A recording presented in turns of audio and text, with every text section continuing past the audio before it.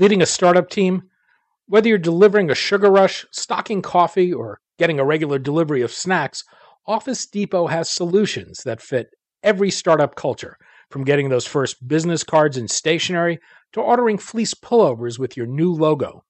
To learn how Office Depot and the California Technology Council have partnered to bring you savings on all of these startup essentials and more, go to californiatechnology.org/member benefits. I'm Daniel Levine, and this is the Bio Report.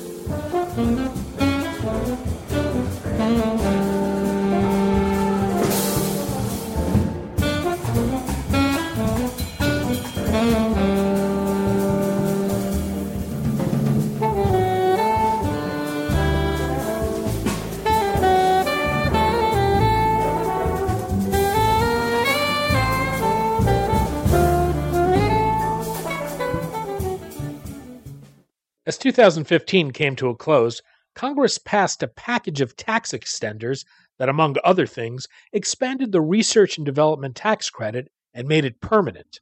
The move represents a big win for innovation-based industries, but the life sciences in particular, which will benefit from a new provision that allows companies to capitalize on the credit ahead of producing revenue.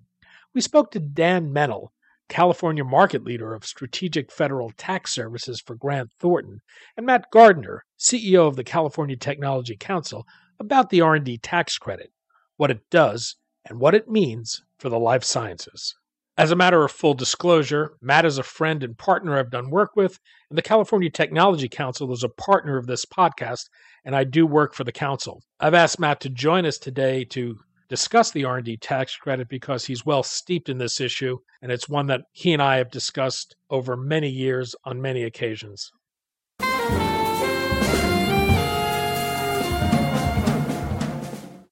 Dan, Matt, thanks for joining us. Thank you. Glad to be part of it. Thanks, Danny. Happy to be here.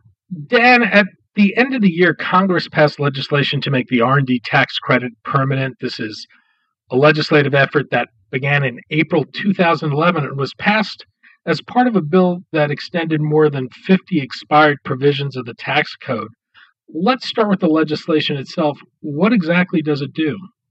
Well, from our perspective, specific to R&D, it really gives our clients the opportunity to make long-term decisions knowing relative to other jurisdictions around the world where the economic benefit will be and how to measure it and compare it, so they can make long-term decisions, something that they haven't been able to do in reality since the start of the R&D credit. Well, Dan, the legislation that passed does add some significant benefits that industry has long sought. The first is it allows businesses with less than $50 million in gross receipts to claim the credit against their alternative minimum tax. What does that mean, and why does that matter?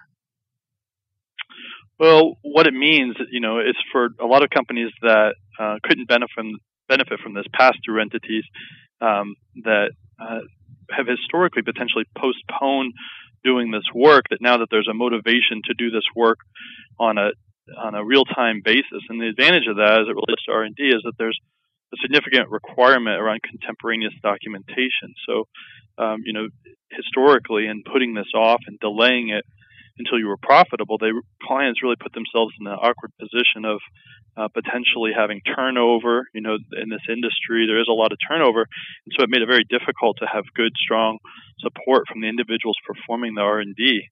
And now with this AMT offset, there's greater motivation to do this work real time, which is exactly what the IRS wants. So it's really beneficial for everyone. So we're very excited that this has happened, and it's been a long time coming. Well, the law that passed also allows startup with gross receipts of less than $5 million a year to take the credit against their payroll taxes for up to 5 years. That provision is capped at $250,000 a year. What's the significance of that? Well, similarly, and we were excited to see this pass at any level. The similar motivation here in that historically startup companies, very lean budgets, weren't as motivated to do this, and often had said that they would do this as they became profitable, or potentially there was an acquisition in the works. But now, with this ability to offset payroll taxes, something that even startup companies face, the level of interest that we're already hearing of doing the work real time and starting at projects here this year is much more significant, which again is great from a perspective of putting together the exact type of documentation that the IRS wants, contemporaneous documentation. So in one of its briefs, Grant Thornton noted that the U.S. R&D tax credit was long considered the most generous R&D incentive in the world. That's no longer the case. What's happened as other countries have sought to grow their innovation-based industries? Well, I mean, that's exactly accurate. And we put together an overview of this probably going back more than a year and noted the worldwide competition with other R&D incentives. And I think to encourage R&D investments in those countries, very lucrative R&D incentives were put in place. And so, it became more competitive, that and other tax rules that had motivated clients to move work offshore. So we're excited to see these changes, and I think this will level the playing field and encourage R&D to be performed in the U.S. Matt, let me bring you in. The legislation is going to benefit many industries, but how significant is this for the life sciences? Yeah, it's a great question, Danny. I think Dan earlier talked about the kind of certainty. That's one thing. I think the second thing that's relevant to life sciences is the kind of research intensity, if you will. The economic impact of life science research is considered a little more intense than other heavier industries because of the nature of wet lab investing and capital equipment. And so the certainty that Dan is talking about helps people make longer plans for things like CapEx and major research expenditures. And on top of that, I think the flexibility of this program helps the life sciences in particular because the industry in its earlier stages is populated by companies that are not profitable and have no prospects of profitability for many years. And so it can take 15 years to develop a new product in life sciences. So is a tax credit alone really worth much to an industry that's not going to be able to use it? This flexibility allows those companies to apply that the amount of that credit into other tax obligations. And for a life science industry that faces 10 to 20 years of product development and accumulating losses during that time, that is a really elegant way to incentivize hastening the amount of investment that's required to bring a life science product to market. Now, in the past, this is legislation that's expired every year or two, and I think there are something on the order of 17, 18 times it's actually expired, with the biggest lag being over a year for it to get renewed. The tax credit was made permanent by this legislation for the first time. In Washington speak, what does that mean? Yeah. We were a little bit more vocal this time around, as were, I think, a lot of innovation-related organizations in the country, that the process of tax extenders itself, from our point of view, was becoming a little bit silly. And here's why. The tax extenders deadline had been pushed, and this is for 2015 renewal, into the second half of December of 2015. In other words, people who were spending on R&D during the course of the year had no idea whether a tax credit that was supposed to be in place from January 1st would even be there through the entire year. And so this process that the Congress was going through of annually renewing the tax extenders package had really just become almost farcical if you're a serious CFO with serious research expenditures. It's impossible to plan for a tax credit that you're not going to know about until the last 2 weeks of a 52-week year. So our point of view on this has been basically the same as many of the innovation organizations around the country for a decade. The R&D credit should have been made permanent a long time ago. It was kind of support in the conversation that you would have found, interestingly, almost no pushback from anywhere on either side of the aisle in the Capitol. But as a standalone issue, it just wasn't getting much attention year to year. And so the tax extenders process got caught up with all kinds of other tax benefits that relate to all kinds of industries, from the point of view of people who spend on big ticket research equipment and major research investing and real laboratory-based heavy science, there's no more important priority in that tax extenders package than this program. Permanence of it, in Washington speak, means that it doesn't have to be subject to this cycle every year and won't come up again for January 1st, 2016 renewal. And as far as budgets can be seen for 10 years at a time in Washington, this will stay in place until a planned sunset a decade out. And so I think the best thing about that is, at least for the medium term now, instead of the short term, the medium term, CFOs, capital markets, investors can plan with greater certainty about what they can expect to see back from their research expenditures and be more confident in that staying in place. Well, was the temporary nature of the credit seen as hampering investment in any meaningful way? Well, not only temporary, but not in place. So for literally 24 out of the year 2015, more than 11 months of the year, the tax credit was not in place at all. And so if you were betting some amount of your research planning for 2015 on the assurance that Congress might someday take action, you could have just looked to 2014 to see that you really can't be confident in that process. And tax extenders was a process that was always saved to the last minute, always procrastinated all the way to the end of the deadline. And so it didn't breed confidence into the kind of planning that a CFO needs to do to project forward. There didn't seem to be... I would agree with that and echo that. I think that it rarely would drive decisions, but to the extent that companies were on the fence as to where they were thinking of performing their R&D, it certainly, in those jurisdictions where it was permanent, made the decision easier. It didn't seem to have a lot of controversy surrounding it, although if that's so, why did it take so long to pass? I know critics like the Citizens for Tax Justice have called the R&D tax credit corporate welfare, and estimates have said it'll cost about $7 billion a year to the federal government. What's the economic case to make for this?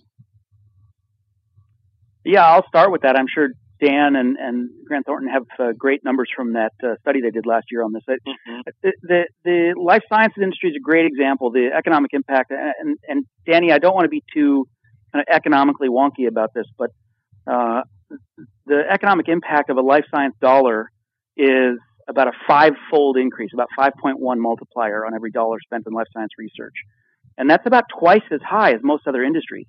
So this is the kind of betting we want our companies to be making in the economy. It leads to really beautifully high-paying jobs, great high-wage jobs, and the kind of spending that leads to better economic impact, deeper economic impact in the economy. So, you can understand why there's a discussion about the whole tax extenders package, because, again, from our point of view, there are so many things wrapped up in that conversation where that same economic measure wouldn't be true.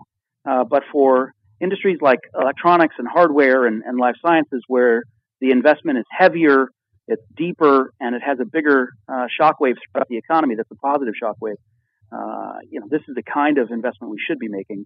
Is it controversial? No. In fact, I mentioned that before. It had support on both sides of the aisle. It just didn't rise up out of the tax extenders conversation. It was caught up in that process every year. And that's exactly why we got more vocal about it this year, along with dozens of our colleague organizations around the country. Lift it out of that kind of folly of the tax extenders process so that it doesn't get caught up in that same anchored dialogue to a bunch of packages that we don't see having the same impact on the economy. Dan, is there an economic case to make for this? Yeah, I would definitely echo Matt's perspective, and I think the OECD's analysis is a great one that gives a broad perspective on the economic impact, not just of the U.S. R&D credits, but those around the world, and the direct correlation between those incentives and the economic value that those provide, and the multiplier effect that Matt alluded to. Dan, you spoke earlier about the efforts of other countries to stimulate their innovation-based industries. How much of an issue is this from a point of economic competitiveness as we feel growing competition from countries around the world, particularly in the life sciences, trying to turn their industries into innovation-based industries? Yeah, I'll speak broadly as it relates to a variety of industries, and we've definitely seen more and more global competition or global collaboration, if you will. And in many cases, the nature of the way the R&D incentives are tracked are based on the nature of where the R&D is performed. So I think the ability to leverage and have the work performed anywhere in the globe has become more easy over time. And because of that, having incentives in various jurisdictions around the world, the companies are taking advantage of those wherever the work's occurring, and the lower labor costs certainly have impacted the interest in performing certain, for example, software development around the world. And I know, again, I'll let Matt elaborate a little bit more on the life science industry, but I think there are other pressures that, that having a permanent R&D incentive that can be offset for startups will certainly benefit the motivation to perform that work in the U.S.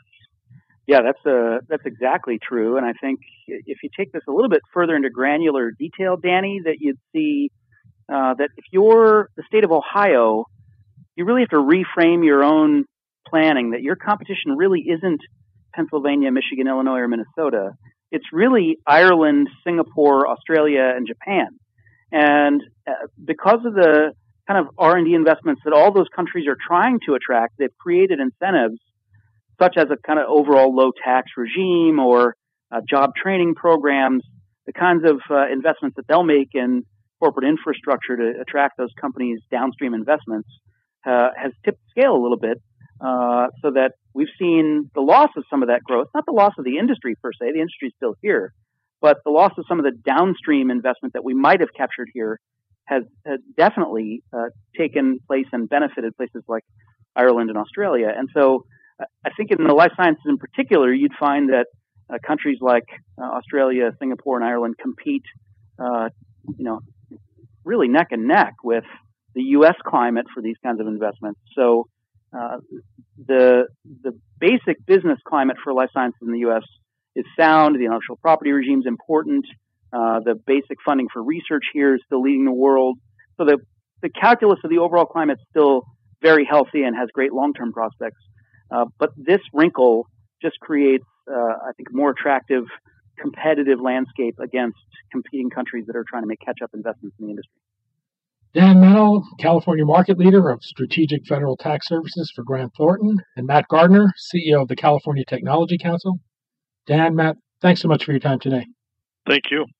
You bet, Danny. Thanks.